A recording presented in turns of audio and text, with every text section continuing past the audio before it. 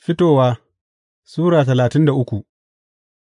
Sa'an nan Ubangiji ya ce wa Musa, Ka bar wannan wuri, kai da mutanen da ka fito da su daga Masar, ka haura zuwa ƙasar da na alkawarta da rantsuwa wa Ibrahim, Ishaku da Yaƙub cewa, Zan ba zuriyarka, zan aika da mala'ika a gabanka in kuma kori Kan'aniyawa, Amoriyawa, Hittiyawa, Ferizziyawa, Hiwiyawa da Yebusiyawa, ka haura zuwa ƙasar da take zub da madara da zuma, amma ba zan tafi tare da ku ba, saboda ku mutane ne masu taurinkai, domin mai yiwuwa in hallaka ku a hanya. Da mutane suka ji wannan mugun magana, sai suka fara makoki, ba kuma wanda ya sa kayan ado, gama Ubangiji ya riga ya ce wa Musa, Ka faɗa wa Isra'ilawa, Ku mutane ne masu taurinkai, in na yi tafiya da ku ko na ɗan lokaci, mai yiwuwa in hallaka ku, yanzu sai ku tuɓe kayan adonku, zan kuwa yanke shawara a kan abin da zan yi da ku. Saboda haka Isra'ilawa suka tuttuɓe kayan adonsu a dutsen Horeb, Tentin Sujada.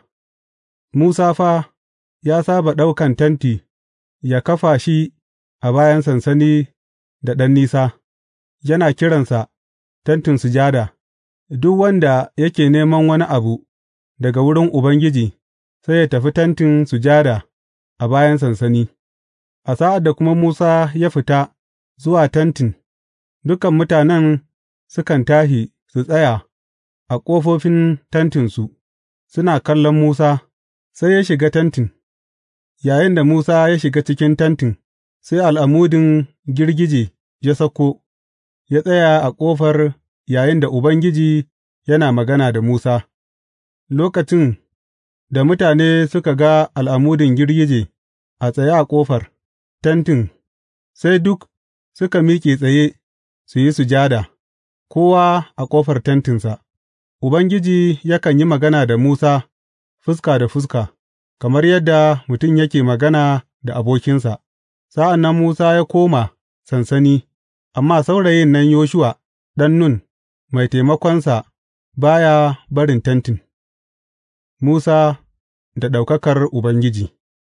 Musa ya ce wa Ubangiji, Kana ta faɗa mini cewa, Ka jagoranci mutanen nan, amma ba ka faɗa mini wanda zai tafi tare da ni ba, ga shi ka ƙara ce mini, Na san ka, na san sunanka, ka kuma sami tagomashi a wurina, in ka ji daɗina, ka koya mini hanyarka don in san ka, in kuma ci gaba da samun tagomashi daga gare ka, ka tuna cewa wannan al'umma mutanenka ne. Ubangiji ya amsa ya ce, Zan tafi tare da kai, zan kuma rage maka nauyin kaya. Musa kuwa ya ce masa, In ba za ka tafi tare da mu ba, to, kada ka ɗaga mu daga nan, yaya wani zai sani ko ka ji daɗina da kuma mutanenka, in ba ka tafi tare da mu ba?